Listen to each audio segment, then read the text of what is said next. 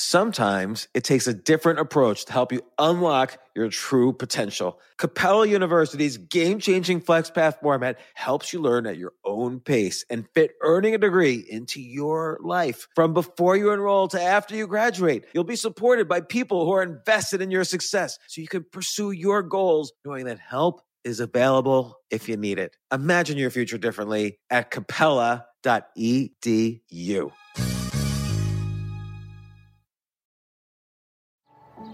Every day, our world gets a little more connected, but a little further apart. But then, there are moments that remind us to be more human. Thank you for calling Amica Insurance. Hey, I was just in an accident. Don't worry, we'll get you taken care of. At Amica, we understand that looking out for each other isn't new or groundbreaking. It's human. Amica, empathy is our best policy. This isn't your average business podcast, and he's not your average host. This is the James Altucher Show on the Stansberry Radio Network.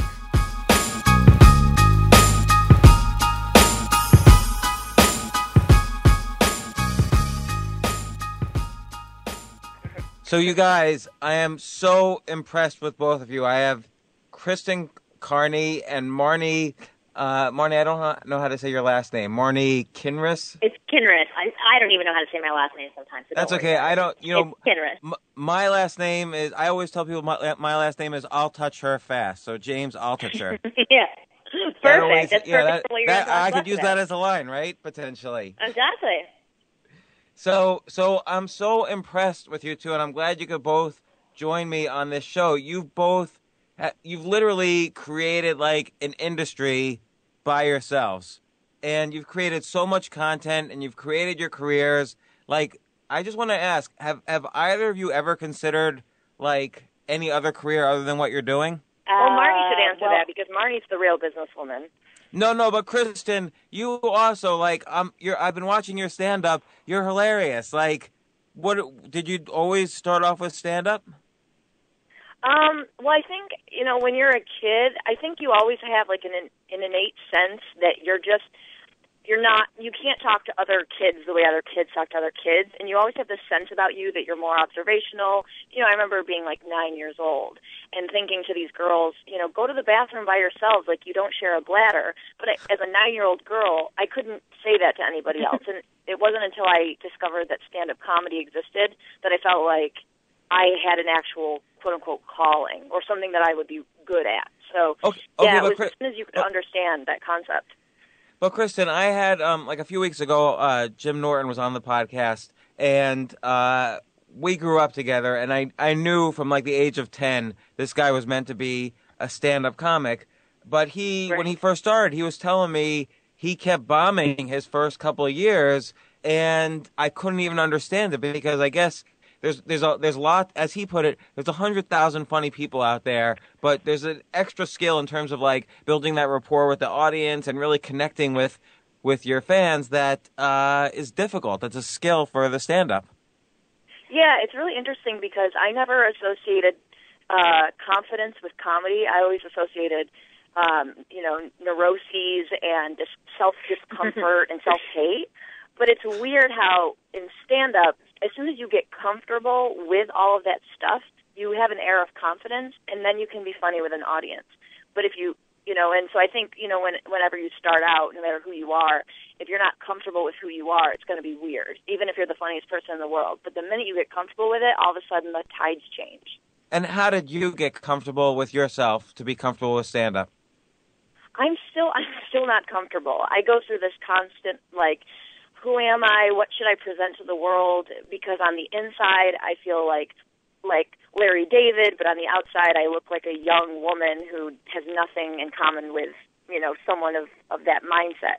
So I'm constantly trying to get comfortable again with myself, and I actually noticed that I go up and down in waves with comedy. If I'm in a zone where I'm not questioning who I am, I do great. But something will happen in my life where then I kind of backtrack, and then I'll start bombing. So I'm always up and down. Okay, well, we're going to get back to that because that's also related completely to the topic of what we're going to be talking about today.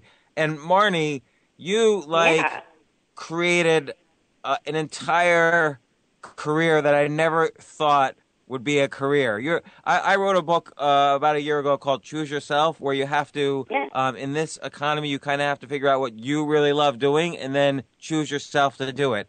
And you did it.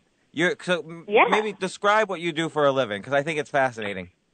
So I'm a wing girl, so I coach men on how to understand women. But it's funny, because I was just listening to your Mark Cuban interview, and you were talking about how he had made a statement about how you have to find your passions and then follow it.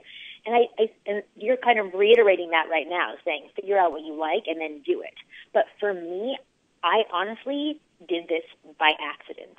I happened to be in a job that I hated. I was working in public relations, and I went to a singles mixer, and it was at a rabbi's house. And at the singles mixer, nobody was talking to each other. Men and women were literally on opposite sides of the room. So I started grabbing men and being their wing girl and their icebreaker. I would break them into conversation with women. I would tell them what to say. I would tell them to untuck their shirts. I would help them from stopping fidgeting because it was distracting and it made them look like they had lack of confidence. And by the end of the night, people were interacting. They were making out. They were exchanging phone numbers. And so when I went home at like 1:30 in the evening, I made a joke to my roommate and said, I hate PR. I wish I could do PR for these guys. I wish I could be their wing girl. And at that time, the term wing girls didn't exist. And he said there is no in my mind, that term didn't even exist until about a week ago when I started researching you. I'm not doing a good job, obviously. That's horrible to hear.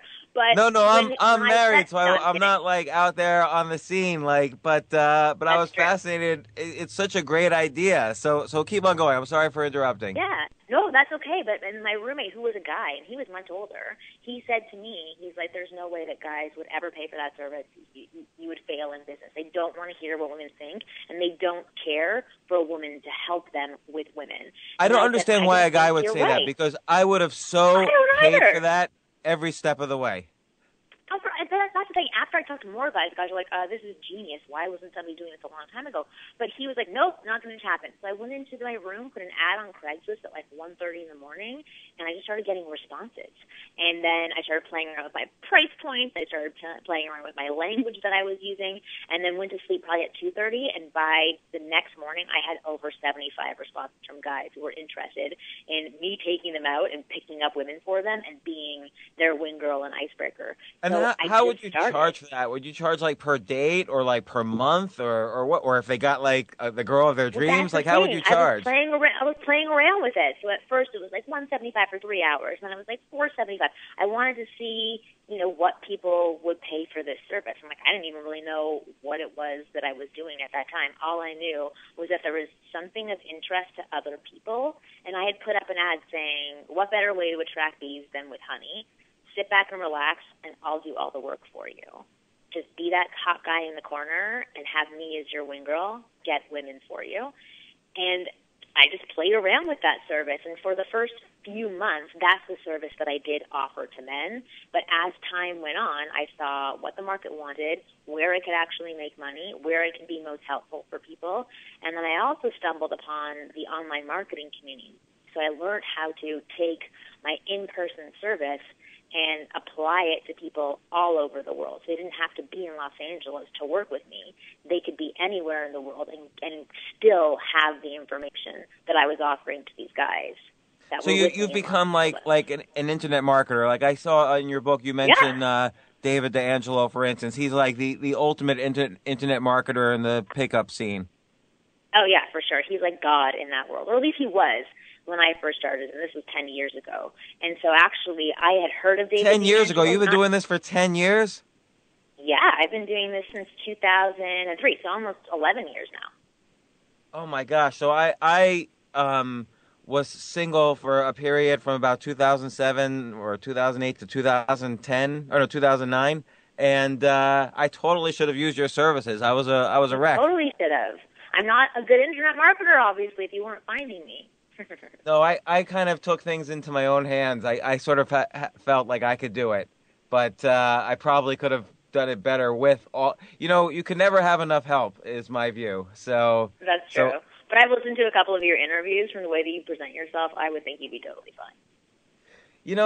It was hard work, actually. I had to I had to work at it. Like, I'll tell you a story. My initial technique was really, really bad. I put an ad on Craigslist, and I said that I had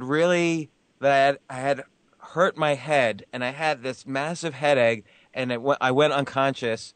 And when I woke up, I was psychic. And does anybody have any questions for me? I just feel this need to help people. And then I'll ignore all the emails that guy sent, and I only responded to the emails that girl sent. So that was my very first technique. That was your really move? horrible and manipulative. I admit now it was the worst thing possible. Although I'm did it still work? friends with all those women, so that's okay. Oh my God, that's so funny. But That's I didn't have sex. But now with you're any of married. them. Now you're married, so obviously you did something right. Yeah, you know what was the most thing right for me, and then I want to find out from you what the most thing right is for people in general. The most thing right for me is that I started saying no to people. So instead of just going on random dates and taking advantage of random opportunities, I sort of decided what my goal was, which was basically to get remarried, and I would say no to any situation that wasn't moving me forward in that direction. And when I say saying no, I was saying no to everything, and that's what kind of got me on track and ultimately having meet somebody. I love that, because it's funny, because I was listening to Kristen give her description of what she does, and then you just giving that description for you. And it ends up, all of it is tied into each other. It really comes down to confidence, and that's what we teach in my business, the Wing Girl Method, but then also on our podcast, the Ask Women podcast, that we talk about owning who you are and not just, putting other people on pedestals, especially women, people you have no idea who they are, what they're about. All you know is that they're pretty and they have a nice smile and maybe some nice breasts or something. And suddenly you put them way ahead of yourself. And what you're saying that you did in dating, what Kristen was saying that she's doing in comedy, is really owning who you are and being comfortable in your own skin and being okay with whether it's good or bad, which I think is awesome. So it's cool how it goes full circle. It does go full circle, and Kristen with stand-up, so I've done some public speaking, and if you go out there and there's this kind of blank crowd, you can't see the crowd in front of you, but you still have to connect with them. It's all about, it's almost this primal thing. It has to come from inside of you, and it's you have to shoot out a superhero or something, confidence raise to everyone in the audience. I'm always, with stand-up in particular, they're not going to hear you speak about I don't know, the White House or anything. They're going to hear you, they're expecting you to make them laugh. So there's this extra pressure. I don't know, that's really hard to have that kind of confidence, I think. Yeah, it is. And I always actually, with that, with the stage where it's completely pitch black and you can't see anything, that has always been a hard for me, because I do like to, if I can see someone's reaction, I can feel their energy, but when you can't see their reaction, you really don't know what they're thinking about you. So you almost have to go into a robotic state and just assure yourself that you've done this a million times and that you can do it again. So it is definitely at that point, that becomes more of a performance when you can't see the audience, because you really are, you feel like you're in a closet by yourself, and that's when you have to just turn on the magic and just go with it. So that, for me, has always been a little bit more difficult, but you can get into a rhythm where it feels more natural.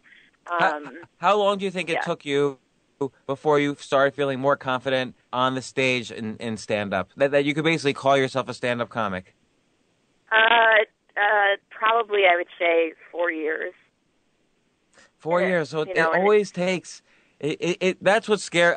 I would love to one day, and I'm sure many people say this to you, I would love to one day try stand-up comedy, but everyone says 4 years. I was just talking the other day to Marina Franklin. Do you know who she is? She's on she's on a bunch of different things, but she was telling me it took her 11 years before she had the confidence. That's scary. Yeah, I should probably up my number a little bit on that. You hear people who have gotten on stage, for maybe 2 months or 2 times, and they're like, "Oh yeah, I do stand up," and there's nothing more cringeworthy than hearing that, and you feel like a pit in your stomach because you're like, "No, I do stand-up. I've been, hustling and earning it. So I think a lot of comics get angry when someone just does stand-up a couple of times and then puts a picture, on their social media holding a microphone, because it does take a long time. And I think 4 years for me is basically getting to the point where I feel like I'm allowed to do comedy, where I'm allowed to say I do stand-up and I'm a comedian. But I'm sure that there's, I've been doing it for about 6. So I think that there's definitely an incredibly long road ahead until I can actually feel like a successful comedian, because I certainly don't feel successful, but I feel like I do stand-up, so. Well, and this is a great opportunity now to kind of join your stories here. So you guys do the Ask Women podcast, and also, Marni, you do the Wing Girl Method blog. Yeah. And you sell, your services and product, or what do you sell on your blog? Everything, including myself and my soul. I sell products online. I sell at-home kits. I sell coaching classes, talent classes, boot camps, books that I've written, lots of stuff. But also, and are you the only woman who sells pickup artist type materials? No, I don't.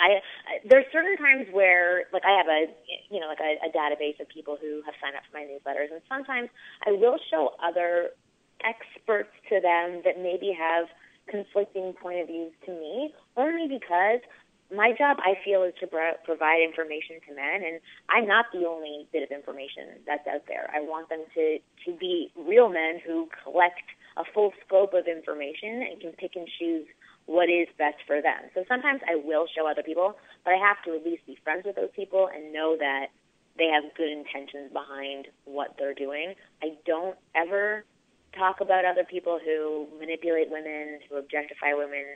I'm a woman, so I would never want to. Well, it seems like, and I've been reading your materials, and I think we agree, like, all that pickup artist stuff is junk, I think. I don't know how it works at all, actually. Like, I can't imagine doing any of it. And I'm not even saying this just to agree with you. Like, I honestly can't imagine how any of it works at all. Like, I think you described how you were hanging out with Mystery at one conference, and all of his stuff was intriguing while you were talking to him. And so just for listeners, he's like one of the most well-known pickup artists. Yeah, so you were really intrigued while you were talking to him, but then after you were talking to him, you had, like, zero interest in ever talking to him again. Oh, yeah, absolutely. All I wanted was for him to want me during that time. But that is the thing, that men do want other women to see that they're men of value and men who need to be scooped up quickly because they're going to be scooped up by somebody else if they're not quickly taken. And the thing is that he wasn't doing anything, like, douchebaggy or manipulative. He was honestly just having interesting and fun conversation and positioning himself in a high-value way. That I found attractive and engaging and exciting to be a part of, but it didn't make me think about him afterwards. Like, literally the next day, I did not think about him at all. But in that moment, all I wanted was for him to want me and see me as special. But is that because, he, in that particular conference, which was like a pickup conference, in the status hierarchy, he has high status. So right then, when you're kind of being surrounded by that hierarchy, you of course were in some ways attracted at that moment to the person who had highest status. But once you were out of that hierarchy... But I didn't even know he did. Okay, so for me, I didn't even know the pickup artist industry existed, right? So when we first contacted David D'Angelo, I had no idea who he was. I had no idea what a pickup artist was. He interviewed me to see if I could come speak at his conference, and he was using all these terms, and I was like, what are you talking about? But obviously pretending I knew what he was talking about. And he said, yeah, okay, come speak at this event. It's happening on this date. It's 3 days. It's going to be a room of 300 guys. You'll be great. So I went there.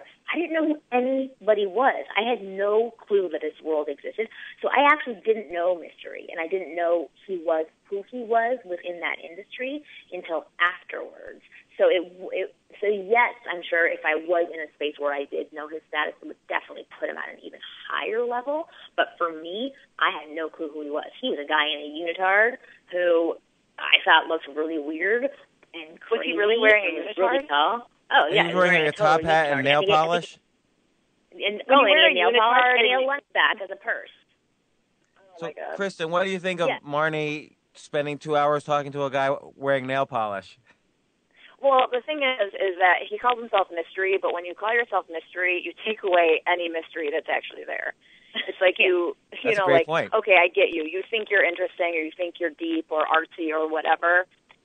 And for me, I have like very little tolerance of this stuff because I didn't even know it existed until I met Marni. And so, the minute I saw a guy like that, it would be hilarious. I wouldn't talk to him for sure. I wouldn't talk to him at all. But how do you know? Because it sounds, Marni, like I bet you normally wouldn't talk to him either, and yet he had some sort of allure. Oh, absolutely. It's really funny because one of my products is called What's Inside a Woman's Mind. And it's interviews that I do with women where I push them to give real answers instead of their typical, like, I'm a woman and I would never do this. And well, like I try to get them to really give their honest answers.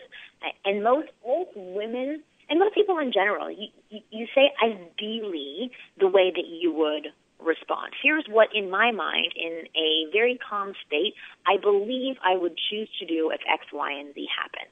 So I have several scenarios where I have girlfriends of mine where I've interviewed them, and they've said, nope, I would never go out with a guy who did X, for example, or I would never go out with a guy who said this to me. Okay, and I've taken that as a challenge to put them in situations where they have those things happening. And I will say that if it is the right guy with a strong character and confidence who's able to respect himself and show his value, he will change that response around and have her do a 180 where she will say yes to him asking something if he has X job or if he does. I don't know. I can't even think of an example right now, but things that they would say. Like I've put my girlfriends in scenarios where they've said I would never respond to a guy who would say this to me, and then we were out at night, and I would tell a guy who I knew was confident to go up and flirt with my friend and say that to her, and she would end up making out with him by the end of the night. So in an ideal world, yes, Kristen would not respond or not engage to a person who is wearing a unitard, but there are specific situations where she would, and she would actually have a really good time and probably end up liking that person in some way. Maybe she wouldn't be attracted to him because she's in her 30s now, so she's going to be a little bit more skeptical. But did Marni just out your age there? Oh, she did out me. I'm going to out her too. She's got a couple years on me, so take that. Yeah, we're both in our 30s. That's the interesting thing because I was 23, but let me say, when I did meet this mystery. But let me say this: even in my 20s or my teens, I have always felt and thought the same way. I've only dated like 2 guys. I've been super picky. So I think there's certain women, and I'm not saying that they're like below me at all, but I think there are certain women that are more open. I'm very closed off and like neurotic. And so I think there's certain people where that works. And even if you think it wouldn't work, it would work. But for me, I know 100% it wouldn't work. I just looked up pictures of Mystery. I've actually never seen pictures of him. And I'm like, now I'm 200% sure it wouldn't work.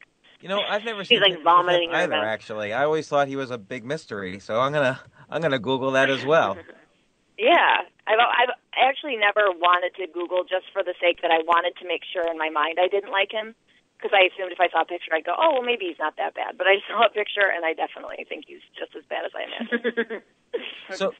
So what? So let's get right into it. What actually, for you guys, what does work when for a guy who is single and wants to meet a girl? What should he do? Let's say I'm back in 2008. What should I do? Well, the thing is that we've done over 65 episodes now of the Ask Women podcast, so I have an understanding of what Kristen is attracted to. She has an understanding of what I'm attracted to. And on the surface level, they're different things. Like, we are never going to compete over the same person. We have specific likes. We know what we want in terms of partnership, and we both have partners. So, and those people are very different from one another. But we've agreed on several platforms, I'll call it, in terms of at the core what women want from men. So across the board, women are looking, and they all come in different shapes and sizes depending on who the woman is, but we're looking to be with somebody who is a leader, someone who knows what he wants, someone who's comfortable in his own skin, somebody who is calm, cool, and collected and can handle our emotions. That is ultimately what we are attracted to. And I hate to throw the term out there, just being yourself, but it's guys who know how to be themselves and what that actually means. They own who they are, and like you said earlier in the call today, you decided to say no to things, which means that you can make decisions, you have opinions, and you can put a boundary in place. And that is super sexy to myself, to Kristen, and to, for me, the thousands of women that I've interviewed, and then the other women that we've talked to since doing our podcast. I have to say, it was really difficult for me because I grew up kind of a nerdy, acneed, glasses, braces kid, with like black curly hair, like very, Jewy looking. I'm Jewish in a, racially diverse neighborhood. And I was the bottom of the food chain. So anytime a girl gave me any attention, I would instantly fall in love from like the age of 6 years old on. And it took me a long time to learn how to say no to that. Yeah. Well, if you have no opportunity being thrown your way. Oh, sorry, go on, Kristen. No, it's okay. And what you should value is the fact that all of those things gave you a lot more character than the other guys who had it easy on the block did. And when you do get older, and women, we've talked about this a lot, it really, of course, you have to be attracted to your partner, but it really comes down to if you guys connect and if she likes who you are. So all of those things shaped you as a better person. Whereas if you didn't go through those hardships with women or with being the outcast, you wouldn't be who you are today, and you wouldn't be able to offer the same things. Yeah, and we call it pretty boy syndrome. When you are pretty when you're younger, you never really have to think about having a personality because things just came to you really easily. You would literally have to say like 3 words and girls would be into you. But as you get older, as you get into your 20s and 30s and 40s and 50s, it starts to change. Women require a lot more than just like a nice smile in order to keep them interested or even catch their attention. So but it also, right. it seems like men need to be really careful about what they signal. So, it's not, they can't just sort of like show you their fancy car or anything either. That would be bad as well.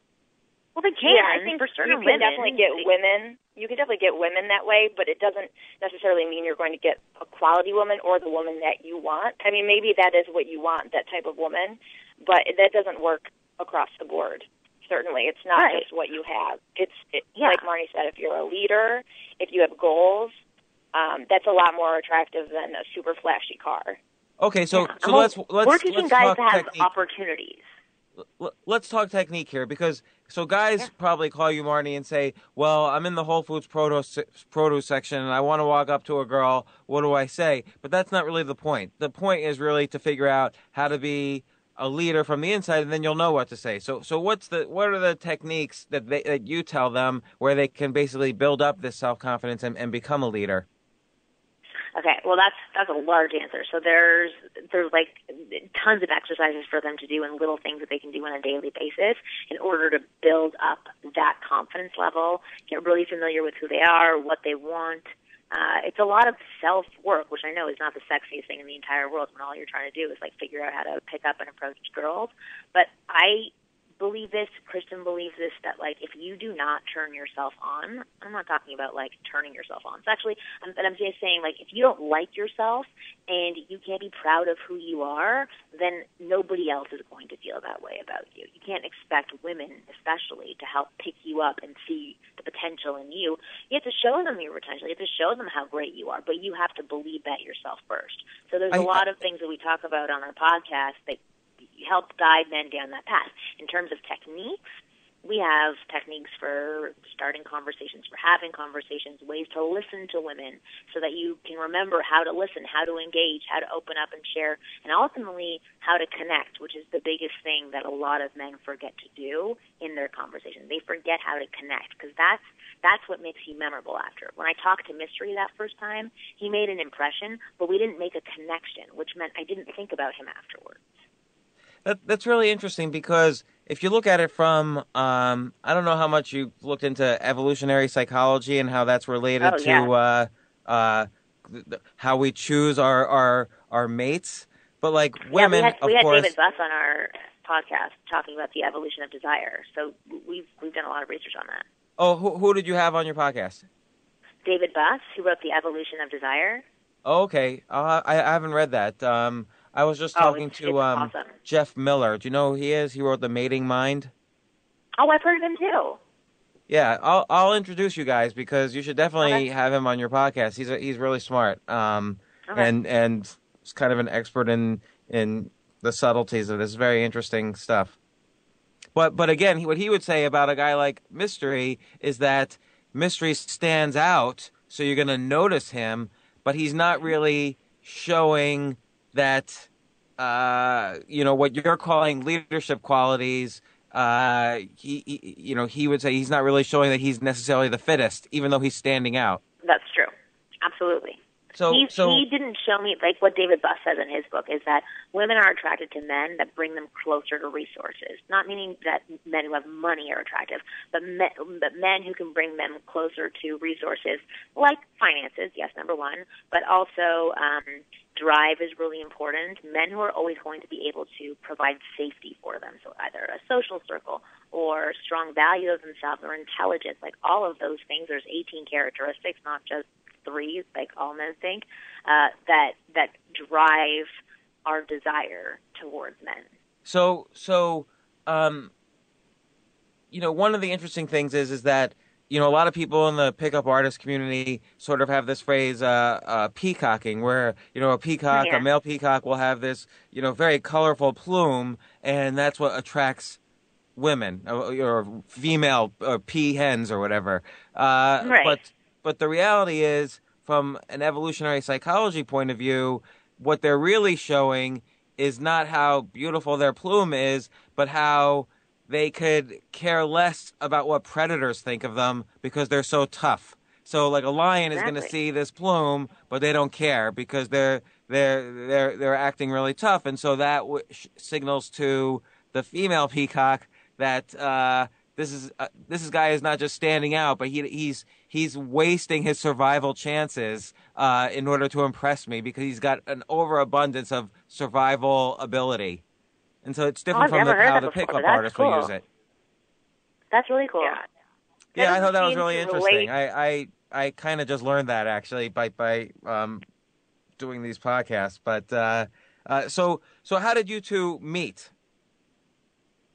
Well, Marni does a lot of stuff with the askmen.com website, which has like millions of viewers and all of that. And I started doing some hosting for them, and then they basically wanted to do a segment called Ask Women, and so they kind of pulled their resources of women that they were already working with, and so then Marni and I met, and doing the segment for the site specifically, and we felt like there was some potential there because it was like a conversation that probably wasn't being heard by most men, women answering in a unbiased way that also had a good sense of humor and good information, and so we thought to move forward with it, and a podcast would be a good avenue for it. Yeah, I feel like, why don't men look towards women to help them? Like, why do men look towards men to help them? Which seems like totally counterintuitive. Unless you want help with your car, just talk to women. Yeah.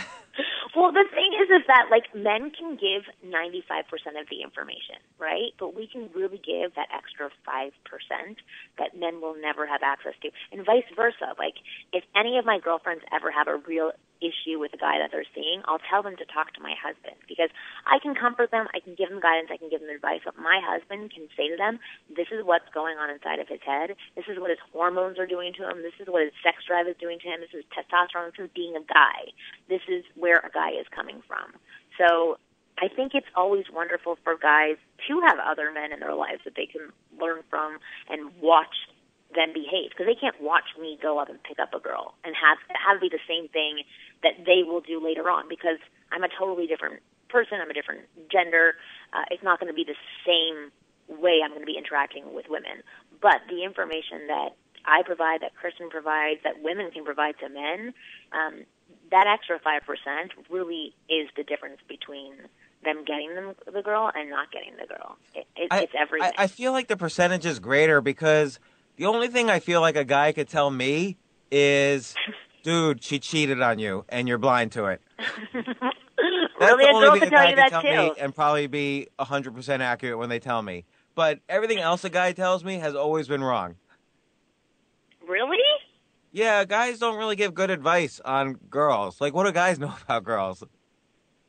Maybe that's true. But the guys can show you. Like, you can learn from watching a guy interact with other girls. Like, okay, well, that's what he's doing. I see how he's carrying himself. Like, a girl can tell you that stuff, too. That's what we talk about all the time. We talk about all of those things that men talk about as well. So we give the 100% of the information as opposed to the 95%. But Okay, when you're giving advice to your friends who are female about their guy situations, I bet you're not giving as good advice as when you're talking to guys about their female situations. Oh, for sure.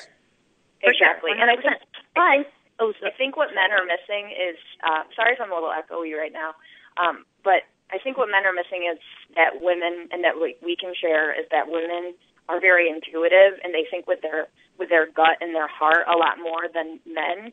They're not as logical in their decisions when it comes to these things. So men think, oh, if I offer her XYZ and I'm wearing this, very ironed shirt, then she's going to like me. But it's more what she feels inside than what she just sees and touches, and it's not always tangible for women. Yeah. And that's the thing that we understand. I mean, it seems like a big part of it is just the biology. Like, women are the ones who have to raise kids. So when a woman has sex with a guy, the guy could leave the next day, but the women potentially have just made a 20-year investment. So you have to be women in general have to be a lot choosier. So it can't be just about what that flashy shirt is or what that first pickup line is. Like you say, there has to be this kind of inner confidence that sort of exudes through to show the woman that this is a guy who's going to be there. Absolutely. So even if a guy, approaches us and he's so funny and he's so funny for 2 hours of the night and it's awesome and we're enjoying it, by the end of those 2 hours, sometimes even a shorter period of time, depending on the age of the woman's going to be like, okay, hopefully. What else do you have? Hopefully. But when you're when you're younger, you can go for 2 hours on banter and flirting. But the next time that she's going to see you, she's going to be like, hey, what else you got for me? We know you're funny. What else is there? You have to show me that you can give me more. There's more to you that you're going to be able to provide, that you're going to be intelligent, that you're going to have drive, and that it's not just I have a sense of humor and I'm funny. And just to be clear, it's not just, obviously both of you provide for yourselves. So it's not just that they're going to provide for you in a financial way, but just that they're not losers. Yeah, exactly. Right. It's pretty simple once you break it down. Just don't be a giant loser. Yeah, exactly. So define giant loser, because I would say most people in general are losers. Yeah. Oh, yeah. Even if it doesn't look it from the outside. Right. Yeah. Well, I'll say this, okay, so this is where Kristen and I differ. I'm going to say it horribly. I look at, not that I'm a glass half full person, just a glass half empty person, but I would say, the world isn't full of losers. The world is full of people who are afraid to do things and act and take chances and possibly fail. That's not a loser. Maybe I'll call it wimpy, but I don't even want to label it as those things. Okay, that's fair. I think that there's certain people who put themselves out there and who take chances, and there's a lot of people out there who don't think they have the ability to be that person, but they absolutely do. Everybody can get what they want. Everybody can go after what they want, and everybody can be whatever they want to be. They just have to take that first step, and that's a lot of what we teach guys on our show and within my business as well.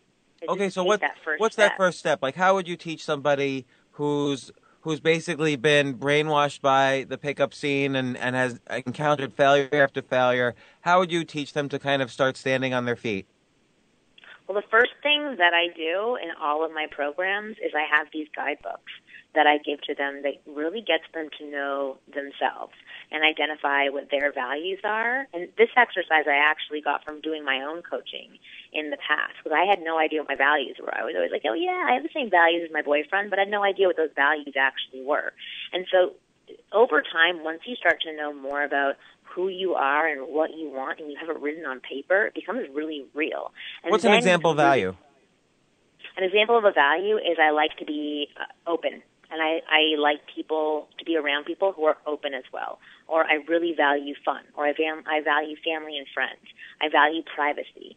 Those are really strong things. And once you can identify your own values, you can understand how other people have different values. Because for me, for example, I used to detest people who valued privacy. I didn't get it. I didn't understand it. I always thought they were weird. They were closed off and closed-minded. I didn't understand it at all until I did this exercise and understood that it was something of great importance to them to hold their information close to them and only share it with specific people. And I could see it in a different light once I started identifying my own values and understood how important they were to me. And I have over 100 values, but they're, I've categorized them, and I have, my top 3 to 5 that are really important to me. So you think when a guy starts listing his values and the things that are important to him, it gives him a little bit more of that inner confidence, like, oh, I'm not going to go down this direction because it doesn't fit my values? Exactly. So if they're sitting on a date, they're not just thinking, okay, like me, I'm going to tap dance for you, I'm going to show you how great I am. They sit back and say, okay, do we have similar values? Even to just hang out as friends. That girl was rude to the waiter. I'm not into that. That's not a value of mine. So that you can literally just respect yourself more in that moment because you understand what works for you and what doesn't. Just like you were saying before that you said no to things, it's because you took a moment to pause and notice what you wanted to do and what you didn't want to do. Whereas before, you were just saying, sure, I'll do anything. Sure, I'm happy with that. Sure, I don't care what you do to me. And that doesn't really put you in a position of power. And it doesn't mean power over other people. It was really horrible. It's just power over yourself, power over your decisions, power what things and what people you let into your life. And that's where confidence stems from. And confidence, we talk about it all the time on the Ask Women podcast. We talk about how confidence doesn't mean that you're 100% confident 100% of the time and you never have a down moment. It just means that you can help yourself a lot faster and you don't get into this depression hole from something small or even large happening to you. You have the tools and the skill sets to be able to handle whatever comes your way. That's what confidence means. It doesn't mean you're not affected by things. Well, it seems like part of what you're saying is confidence is also noticing when your emotions might be getting out of control or inappropriate. Oh, absolutely. Absolutely. So an inappropriate emotion might be if you're using some guy's opinion of you to judge yourself. Exactly. And separate from the confidence thing, so for me, I had a stroke when I was 20 years old. So, and that stroke came from my own social anxiety. And the reason that I really identify with a lot of these guys is because when I was younger, women intimidated me, especially pretty women. I would always be the nice girl around them. I never really stated my opinion. I always wanted them to be my friend. I always put them on a pedestal. So they always kind of kept me around, but they weren't really friends with me the way that I saw other girls interacting with each other because I really wasn't putting anything out there that showed I was an individual. And from all of this social pressure I was putting onto myself where I was living in my head and overanalyzing everything, I had a stroke when I was 20, and I promised myself. So you think you were holding it all in, and it just kind of until literally you burst a blood vessel? Yeah, for sure. I had disorder. I've never heard of anyone who had a stroke at the age of 22. No, 20. I was 20 years old. But yeah, it's not very common. So when I recovered, I said, okay, I want to be that person that I see myself as, not the person that I'm living my life as. Because in my head, I was funny, I was fun, I was opinionated, I would do fun things, and people would want to be around somebody like what I pictured in my head. So I started doing exercises, and these are the exercises that we provide to guys. So the first step that you're asking for is definitely, to think and to really discover who you are. The second exercise of getting social and interacting with women is really just starting to put yourself out there. So I always say to guys, and Kristen always says to guys, if you can't approach a 75-year-old man sitting on a park bench who's really ugly, you're going to have a hell of a time approaching a super hot woman that you want to insert something into. I love that advice. I think I'm going to steal that advice. But it's true. So you have to take a step back and approach 10 people every single day and just start off by saying hi. And I know that doesn't sound anything like, what you would do if you want to pick up a girl, but there's 30 other exercises after that help with picking up women. But that's the first step. I'll tell you what I do. I say, not as I I do. do this to this day. And it has nothing to do with picking up anybody, but it just helps my life. So when I'm walking down the street, I live in New York City. When I'm walking down the street, there's always people walking in the other direction. I always pretend I'm each person's mother, and then I'm smiling at them as if I'm their mother and they're my child. So I love men, that. women, Have you I gone try to to jail avoid this for with this little yet, kids by because chance? it could be creepy. But I'll tell you, women smile back 100% of the time. Of course they do. Right. But even more so, what you're doing is you're starting to notice all the people around you. You're showing that you're open and you're seeing the opportunities around you, rather than, living like all the other zombies in the world who have their head down, who are ashamed of themselves. And you're also doing something to shake something up in their brain, because the 100 people that have already walked by them have not smiled and have not looked. So when you do something different, you initiate some sort of, chemical in the brain saying, oh, this is different. I'm going to take notice. So you instantly open them up based on their own surprise of the pleasantry. I think that's right. I think they're not used to it, so they don't know what's happening, and they smile back. Yeah, right. Who's this cocky guy? Why is he so constantly smiling at me? Yeah, who's this weirdo? I have to be careful when I pass men, because then they think I'm gay. Oh, yeah, for sure. But, Kristen, I just want to ask, though, so you say you've been in, 2 major relationships. You're in your 30s. How long has this current relationship been going on? 6 years. 6 years, and how come I just have to ask, how come you're not married? Just by no one's asked each other, or you decided this is not philosophically what you want to do, or?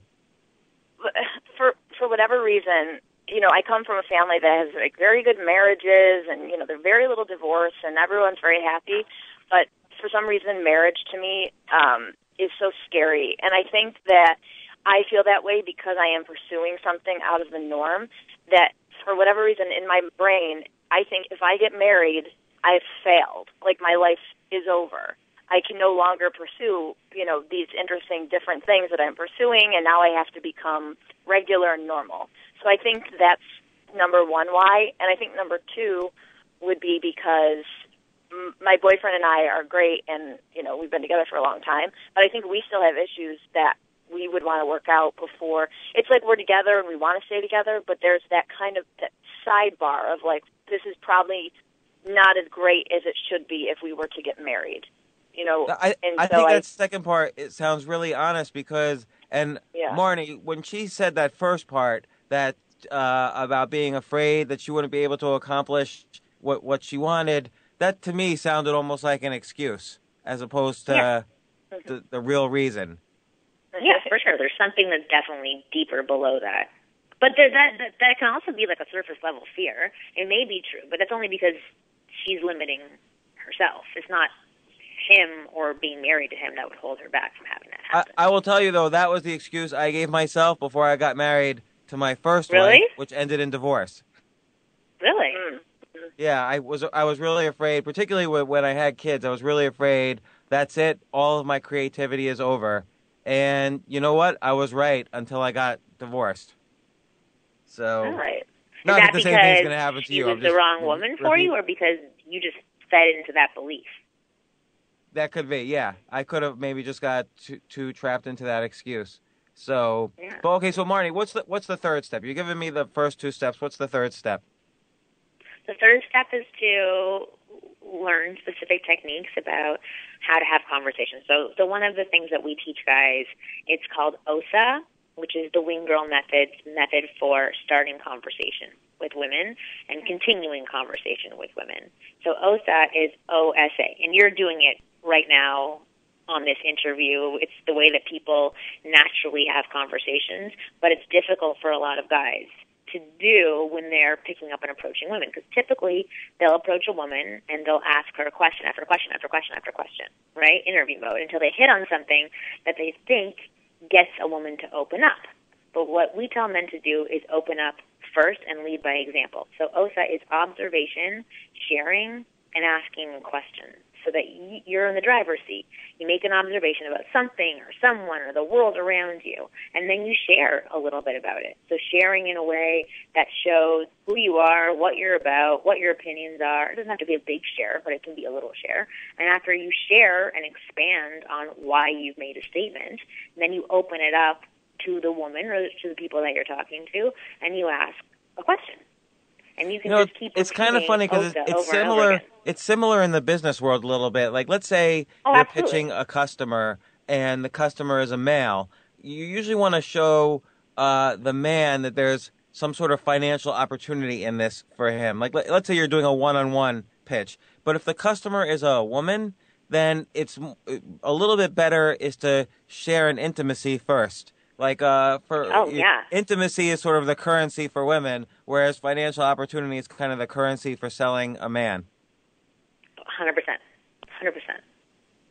So that's interesting. So I saw that OSA that you mentioned, but you didn't really describe it completely in what I read. So go deeper into it. What's the next step?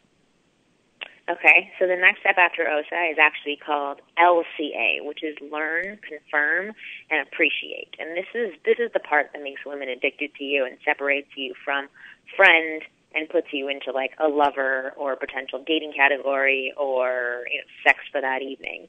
But learning, confirming, and appreciating. So when a woman does respond back to you, you learn something about her, or you listen, and you confirm that you've heard what she's said. So it's like active listening, exactly what you're doing on this phone call. You're reinforcing us by repeating back to us what we've said or saying, I agree with you. That's what confirm sounds like or looks like to other people. And then the important part, and this is the same in the business world, the same in any world, it's appreciate. It's appreciate this woman for what she said. But what you're really saying to her when you appreciate is, now that you've said that, I see you differently than I did before. I get you and understand you, and there's something special about you. And because I'm a man of value who doesn't see this very often, it has way more importance, and you're very special. And, so, that can be done really easily in conversation, but it sounds very grand when I'm explaining it. But ultimately what it's doing is it's saying to this woman, I'm pretty awesome, and I'm seeing you as pretty awesome as well. So it's interesting because it's still, if the man is still underlying not confident in himself, I forget who it was who said, maybe it was Marianne Williamson, who said, if you want to meet the most interesting guy in the world, you have to be the most interesting woman in the world. So it was advice for women. And it's still for the guy, how is he still has to have that underlying confidence to LCA. Absolutely. Like, even, this may not be directly correlated, but I saw the movie Begin Again, which is amazing, by the way, the one with Keira Knightley and Mark Ruffalo. But she was talking to, Keira Knightley in the movie is talking to Mark Ruffalo's daughter, and she was talking to her about the way that she was dressing. And she was dressing really slutty. And she was saying to her, like, yeah, like, you're not going to get a quality guy because these guys know they can get you already. They know what they can get from you by looking at what you're wearing. Like, you have to leave something up to the imagination for men. So don't dress like they can already have you. Dress like they want to figure out what's underneath your clothing. And it's kind of, the same thing in all of your interactions with other people. And just like you said, if you want to be the most interesting, if you want to date the most interesting man, you have to be the most interesting woman. Same thing for guys. If you want to date an awesome woman, you have to be an awesome man and own that and acknowledge it and be vulnerable at the same time. And you don't have to be an arrogant jerk. But in order for you to welcome those awesome women into your life, you first have to be that awesome person and really believe that about yourself. But you do have to be that person authentically. I had an experience in college where I was completely infatuated with this guy who's in a band that's relatively large or famous. And I had gotten the opportunity to interview him, and then we ended up having like a back and forth in email, and which was like, I had been a fan of this guy for a long time, so it was like blowing my mind. But I had nothing really in common with him, but I was forcing things in common. And so in a drunken stupor at one point where I went to one of his shows, I said, that I was learning, like, the instrument that he played, which was completely pathetic of me. I was like, I'm learning this because you play this. I was 19 years old, so it's like, that's, understandable for someone at that age.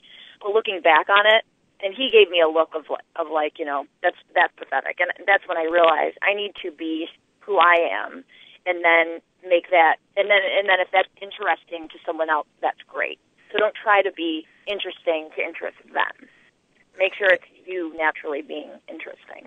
It's interesting that you say that because, there's all sorts of studies that different body postures, make people think you're confident. But the problem is, if you just do the posture, you actually could appear unconfident if you're not authentically feeling confident underneath. Like you almost have to method act your confidence to really project confidence. Right. Yeah. And all this sounds very convoluted. All of this, I think, comes across, very complicated, but it's really just simple. Basically, all we're saying is be you. Literally be comfortable being you, but just be the best you can be, essentially. No, it sounds actually, what I like about your method is that it sounds like the right technique as opposed to all these fancy, complicated formulas in the pickup artist scene. Like, I remember, I went to this dinner once, and I was sitting next to this guy who was very confident, and he had a very beautiful wife, and some guy leaned over to me and said, that guy makes $30 million a year. And I'm like, how could he make that? And this guy said to me, well, and this was the guy sitting next to me turned out to be David D'Angelo. He's this big pickup. He's got all these pickup artists, boot camps and stuff. And I couldn't believe it that the industry was even that big. But I think it's because they make it almost too complicated so they could charge extremely high prices, sell all these, boot camps to all these like wimpy guys or whatever, and make a ton of money. Right. Whereas taking it to the basics, I think actually does work. Actually working on people's insides works. Yeah, for sure. It does. Okay, the one thing is that, like, when somebody says to you, just be yourself. In the past, I would say, but I am, or I don't know how to do that so that other people will like it. So, yes, I somewhat agree with you, but I also understand. People are afraid, though, to be themselves is the problem. Yeah, for sure. Or they don't know what that means to be themselves, or like how to have conversations. So sometimes you do need a whole 200-page book on how to have conversation because you're not doing it right now, but you need to understand it depending on the way that you learn or the way that your brain works. You may need it to be broken down step by step by step by step by step. So what we try and do with Ask Women podcast and with the Wing Girl method is really just take these grand concepts and break them down into small steps so that everything can be achievable. So that you do an exercise, like one of the exercises that I have is called the silly walk, right? And that's something that I did for myself to figure out if the way that I was walking was capturing the attention that I wanted.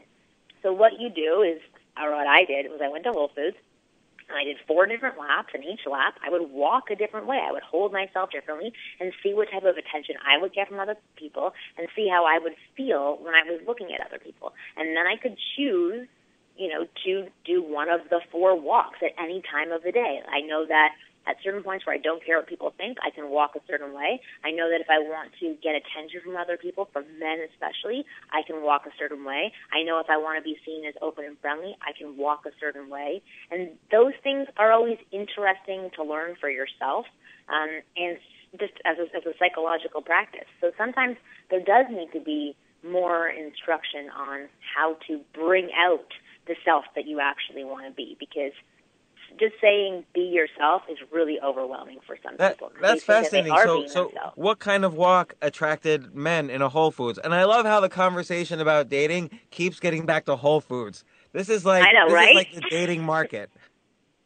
Oh my God, it's the best place to pick up women. Okay, so for me, I also have this exercise that's called What Animal Are You? And so when you identify yourself as an animal and you attach 5 attributes to it, those things you can quickly call on if needed and you want to get to a confident place. So for me, I have my cougar walk, which is not like meaning older woman going after younger men, but I gave 5 attributes to a cougar, like slow and steady, precise, like just things that in my mind also kind of said sexy, and that's the walk that I do, and I can quickly take on my vision of a cougar and put that into my body when I want other men to look at me. I walk slowly. I have my chest slightly out. I have a smirk on my face. I stare people in the eye. I have no problems with holding eye contact. I know that if I were to talk to them, I would talk more slowly. Like even now, I'm doing it while on the phone with you. So I can quickly put that into my body. But that type of walk gets more attention from men than when I, scurry around Whole Foods and have my head down where I'm not looking at anybody and I'm quickly trying to get in and get out. Like, that doesn't get any attention from anybody, let alone men. That's so funny. So guys, you would notice guys would come up to you or try to start having a conversation with you. Oh, yeah. And I could tell that I was also, some guys, I was actually intimidating them. So I would hold eye contact. And usually I break away from eye contact, but I held my eye contact strong, and we had a face-off of eye contact, and typically they would break away first, but then look back and smile afterwards. So yes, that is what I could do to get attention from men, and I give that exercise to men to do as well, because then they start to notice what they can be doing with their body language and the way that they walk and present themselves. That will either, intimidate women, attract women, turn women off, turn women on. It just gets them to play around with their body because most of us live in static mode, right? So we have like our go-to face that we have on, or we have our go-to body language, or our go-to walk. And when you start to play around with it a bit, you can see how it can change the reactions from yourself and from other people and either give you confidence or give you lack of confidence.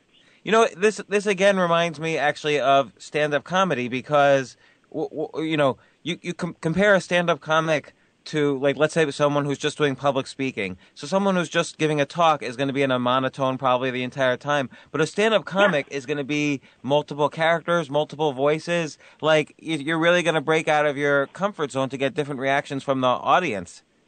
Oh, for sure. Yeah. But even Kristen knows this. Like, it's like even changing the way that you say a sentence can get a laugh out of the audience, or can make them dislike you. Yeah, like Kristen, like when you watch Louis C.K. and every now and then he puts on like his little girl voice, or in some acts he has like the voice of God, and where he's like really angry, and when he does different voices, it's just funny him doing another voice. Right. Well, it shows you that he's comfortable to maybe sound stupid or sound silly or sound different than people would expect. But there's also something that I think is interesting in terms of body language with comedy is there's certain things comedians do that they're comfortable. For example, they have their water bottle on the stool and they can pause and take a minute and take a break and take a sip from the water bottle, and they're not worried about leaving the audience hanging for a minute. So I think, men can also apply that to women, where you don't have to fill every beat with something witty or something interesting. Another thing that comics do that I think differentiate someone from being a novice versus being experienced is the way they hold the microphone. So a novice or like someone beginning, they might hold the microphone up to their mouth when they're saying something, but then they bring it down, like they bend their elbow back when they take a break, and they put their head down, and then they bring it back up and they put it back down. But a comic holds the microphone closer to their mouth and doesn't move it. Doesn't really, unless it involves some sort of physical bit. So there's like a confidence there in just movements that makes a huge difference. Yeah, it's so interesting. I really just love the whole comedy world and all of these little tricks, because it's more like the humor part is almost the least of it. It's all of this other stuff that gives the comic, and I guess, and this applies also to, meeting people. It gives presence to what you're doing. Right. A natural presence. that people, but for me, growing up, I was not good at school at all. I really wasn't interested in it, but for some reason, the school selected me to go and speak at these like youth convention things, and I was so good at it. It was like I just got into my element, and it was because I felt like in that moment, because I had been offered to do something like that, I felt confident because someone believed in me. And so because they chose me to speak, I thought, well, I must be decent at this because I get selected for nothing else in school, and gave me an air of confidence. So I walked up, I didn't apologize, and that's where I realized how much my presence on stage actually was shining through. So I think in my everyday life, I don't walk, like a cougar, and I kind of have my shoulders down. But that's because I want to be left alone. I really don't like to be approached personally most of the time. But when I'm in my element and I feel like I have control a little bit over the situation, I'm not talking to just one person, I'm talking to a crowd, and they're perking up at me, then my shoulders go back and my whole demeanor changes, and people perceive me as incredibly confident. But when if you saw me at Whole Foods, you would just see me getting, a package of, like rice and scurrying out, and people thinking I'm probably not that smart or something, So but the difference is with the audience in front of you there, I've seen Chris at Whole Foods. He looks very seducing intelligent. the audience. So you're playing that role. What do you say that one more time? When you're in your element there, you're seducing the audience. Yeah, it really. I mean, for me, it really comes down to just. I don't want to say it's an act because it's not, but it's something that, as a performer, I can turn on or I can just shut off.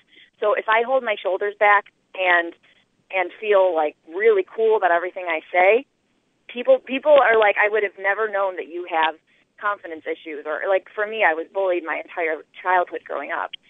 They would never know. People always think that I was like a mean girl in high school, the way I hold myself on stage. But I wasn't. I was actually the complete opposite. But it's because there's something inside of me that can perform. I can turn it on. It's totally fake. I'm not confident, really, So for again, it's you fake it till you make it, and I'm continuing to fake it, but I'm almost making it. So. Okay, but I've seen not only the video clips of you on stage, but also some of the sketches you've been in, and you definitely exude confidence. So I don't believe you when you say you don't have confidence, unless I'm totally fooled by your faking it. Yeah, well, I think the other thing is I did grow up as a dancer on stage. I used to perform in Disneyland and Disney World and all that stuff. So when I was on stage, that's where I got that's basically where I wasn't bullied. So whenever I am on stage, I go back to where I always felt the best. So I think that's why I do come across confident. And I mean, I'm not totally self-loathing, but I mean, even on the phone call right now, I'm like, what am I even saying? Like before we started the phone call, I was like, I should just call Marni and tell her to just do it because she's the successful one. It comes out in me constantly. I'm glad you both got on the call. I feel like I could talk to you guys for another 3 hours, but... I know. Well, I do want to say one thing, sorry, just to let you know. Just Kristen, I've been even loving the way that you're carrying yourself on this call, but Kristen does what a lot of people do. Like, they'll be really confident and say their opinion, and then they'll apologize for it afterwards and, doubt themselves. They don't want to come across as too confident. But, Kristen, you have been very sexy on this phone call. I'm very impressed with you. Hey, Kristen, you're hearing it from an expert there. Marni, how did you meet your husband?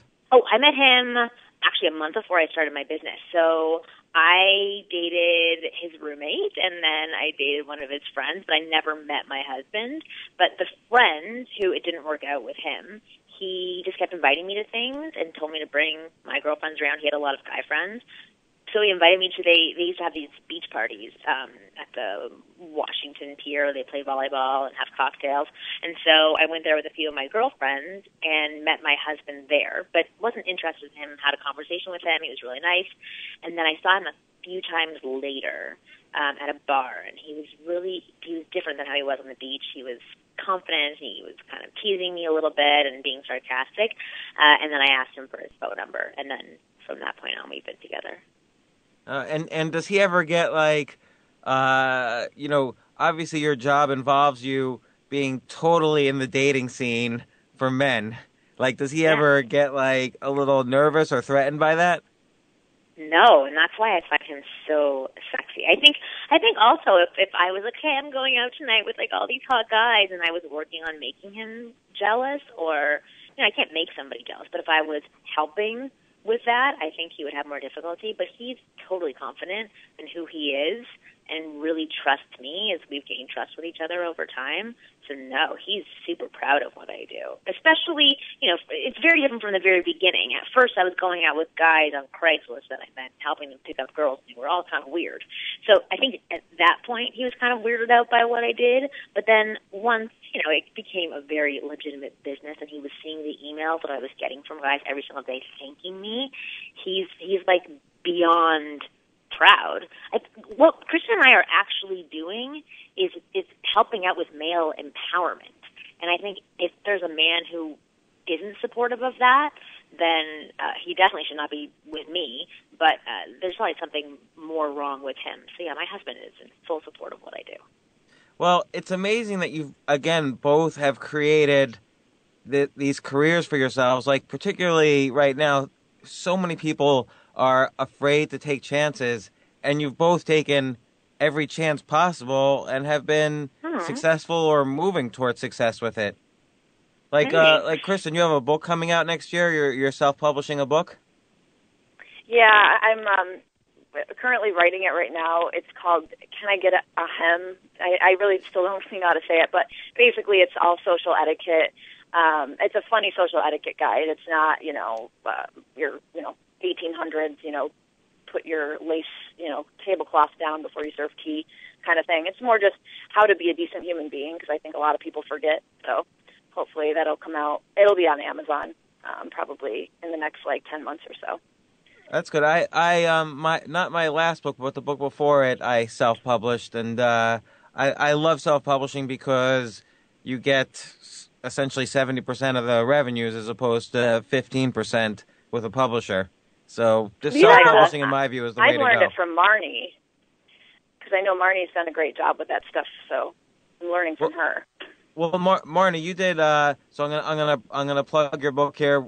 Get Inside Her: Dirty Dating Tips and Secrets from a Woman on How to Attract, Seduce, and Get Any Female You Want. Was that with a publisher? No, that was self-published. Oh, I love it. I love all the self-publishing. Yeah, well, it's so much better. I tried to go the self-publishing route, but I got offered a contract, and they wanted to basically own my book and any content that was in the book for the next 20 years. And the content of my book is my business. So they wanted to own a portion of my business and receive 70%. It was just a mess. And it was like a really legit publishing company. And when I found out about self-publishing and the fact that even with a publishing company, you do all the marketing. It's you driving the sales for totally. The book. I don't know of any publishing company that knows how to do marketing. No, they have no clue. And you know this because, I know your audience size. You know that you can do phenomenal with marketing your book just by announcing it to your audience in a strategic way that allows you to become a bestseller very quickly on Amazon or on other platforms. So, you've built up something. I've built up something together. Kristen and I have built up something. There's no need for publishing companies to be involved, especially if you want to have a successful book. You know what you guys should do? You have so many episodes of the Ask Women podcast. You should take transcripts and provide additional commentary, and every 10 episodes, just publish it as a book. Just keep churning out books on Amazon. That's an amazing idea. That's amazing. I just got chills, Lisa. That's actually a really good idea. Because I've been trying to think about things that we can do for the podcast. That's a really good idea. Yeah, and I'm sure you have, Podcast One probably hooks you up with sponsorship and all that. They seem like a good company to work with. They host your podcast? Yeah, they post our podcast. They're our partners. So they do the production, the engineering. They put it on their platform. But that's a really, really smart idea. I'm always glad to come up with ideas. Well, look, it's been very great having you on the show. I really hope we can have you on again. So let me plug a whole bunch of things, because you guys produce so much content, it's ridiculous. I don't even know where to begin. but Marni, there's the Wing Girl Method. So it's winggirlmethod.com, and people could buy tons of stuff there. Plus, you're an excellent. You learn quickly from the whole internet marketing crew. You have tons of great free material. You always want to have your best material for free, and then you have your core. Get this to get that extra 5%. So it seems like you have like an excellent marketing thing going on there. Oh, thank you. And then Kristen, you have KristenCarney.com, which has all of your appearances and everything else. You don't have a blog, I notice. Well, I do actually have a blog. I haven't really been updating it frequently, but my blog is called Sweat the Small Stuff with Kristen.com, and that's actually where I'm kind of stemming my book from, is from all that content that's up there. So people can check that out, but I haven't updated that in quite some time. But just follow me on Twitter would be awesome, and that's just at Kristen Carney, and that's Kristen with a K. Okay, hold on. I'm going to find you on Twitter. I'm going to follow you right now. Actually, I'm at Wingirl Method. You can follow. I'm going to follow both of you right now. Cool. And we should have you on our podcast. Yeah, I should go. Adam Carolla, who's podcast one, I guess, he was on my podcast as well. That's cool. Yeah. And because we were talking about patent stuff, and like I said, I've had Jeff Miller, who's into the evolutionary psychology stuff. He's been on, and Tucker Max, who's also into that stuff. He's been on. Oh yeah, you have amazing people Tucker Max on our show too. Yeah. Oh my God, we're you got to have Tucker Max on your show. He would be amazing. I would love to have Mark Cuban, or even I know Kristen doesn't know who this is, but Gary Vaynerchuk, who you had on your podcast as well. Like, you have a good lineup of people. Oh, I'll introduce Gary to you. He's a good guy. But I'll tell you, the guy you should have on the show is Tucker. Yeah, for sure. I think we actually tried to get Tucker a while back, but I don't know if I think it fell through. But we would definitely love to have him. Oh, I'm he's a calling marketing him right genius. after this show, and he's going to go on your show, hopefully. Oh, okay, cool. That'd be awesome. I can't promise for him, but Thank I'm sure he would be excited about it. That's awesome. Yeah, we would love to have him. Well, thanks very much, and I'm going to close out the show here. But I hope we get a chance to talk again. It's been really great talking to you guys. Oh, for sure. Thank you. Yeah, and definitely come on our show too. Oh, I definitely will. You should ask me, and I will come on. Okay, well, we're asking you now, so come on our show, and then we'll go through Tim, who introduced us. Yeah, perfect. Done. Okay, cool. All right, thanks a lot, you guys. Thank you. Bye. Thank you so much. Bye. For more from James, check out the James Altucher Show on the Stansberry Radio Network at stansberryradio.com and get yourself on the free insiders list today.